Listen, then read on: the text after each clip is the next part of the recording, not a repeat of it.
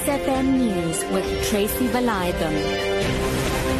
Well, a very good morning and welcome to news. This hour, mobile network MTN says regulators in Nigeria have adjusted the company's multi-billion-dollar fine upwards again from $3.4 billion to $3.9 billion.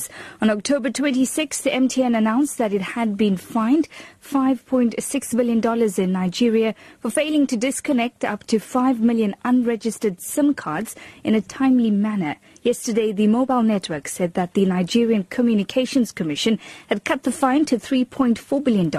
This morning, MTN told shareholders that the fine had actually not been reduced by 35% as indicated, but actually by 25%.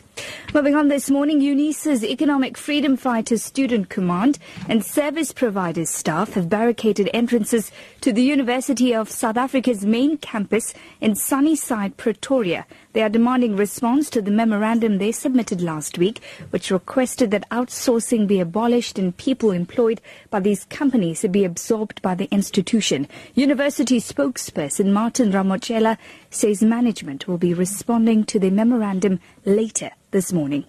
Now, workers who went on strike for more than 3 weeks are back in Parliament to get feedback on the final revised offer that the union has accepted. The union called off the strike on Wednesday after accepting the revised offer on outstanding performance bonuses following a meeting between Parliament's presiding officers and the NEHAWU president. Mercedes Percent reports. NEHAWU chairperson in Parliament's Thembi Sotembe says the final agreement they will receive this morning must include the two conditions that no staff member should be victimized for having participated in the strike and that the no work, no pay principle should not apply. If we are happy about the agreement, then we'll say, okay, it's fine, the strike is over, more especially if it guarantees the two conditions that I spoke about earlier on. If we are happy, then on Monday we are going back to work.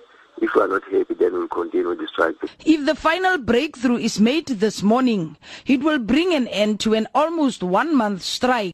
The Treatment Action Campaign, Doctors Without Borders and several civil society organizations are calling on government to declare tuberculosis a national emergency. Health activists marched in Cape Town where the Union World Conference on Lung Health is taking place. Yesterday, the protesters handed over a memorandum with demands to Health Minister Dr. Aaron Motsoaledi in his capacity as chair of the Stop TB Partnership. Here's Vivian Cox from Doctors Without Borders. Drug-resistant tuberculosis should be considered a public health emergency. Right now in South Africa, we have 80,000 tuberculosis deaths every single year. And why do we have those deaths? Because we have gaps in our diagnosis and our treatment of DRTB. So only 2/3 of patients that have TB are diagnosed, and only 2/3 of those patients are put onto treatment. And so as you can imagine, we only lead to about 1 in 5 patients getting successfully cured of their TB every year in South Africa. And these aren't just statistics. These are individuals, they're friends, they're our co-workers in our communities. Germany's parliament is due to vote today on a plan to support airstrikes targeting Islamic State militants in Syria. The BBC's Jenny Hill reports. Germany is preparing to send Tornado reconnaissance jets, a refuelling aircraft and a naval frigate to assist the international coalition in Syria. 1,200 German soldiers will be deployed, but they won't engage in direct combat. Germany is reluctant to take anything other than a supporting role in overseas military operations. The Syria campaign is controversial here, but ministers believe Germany is now an IS target and they want to show solidarity with France.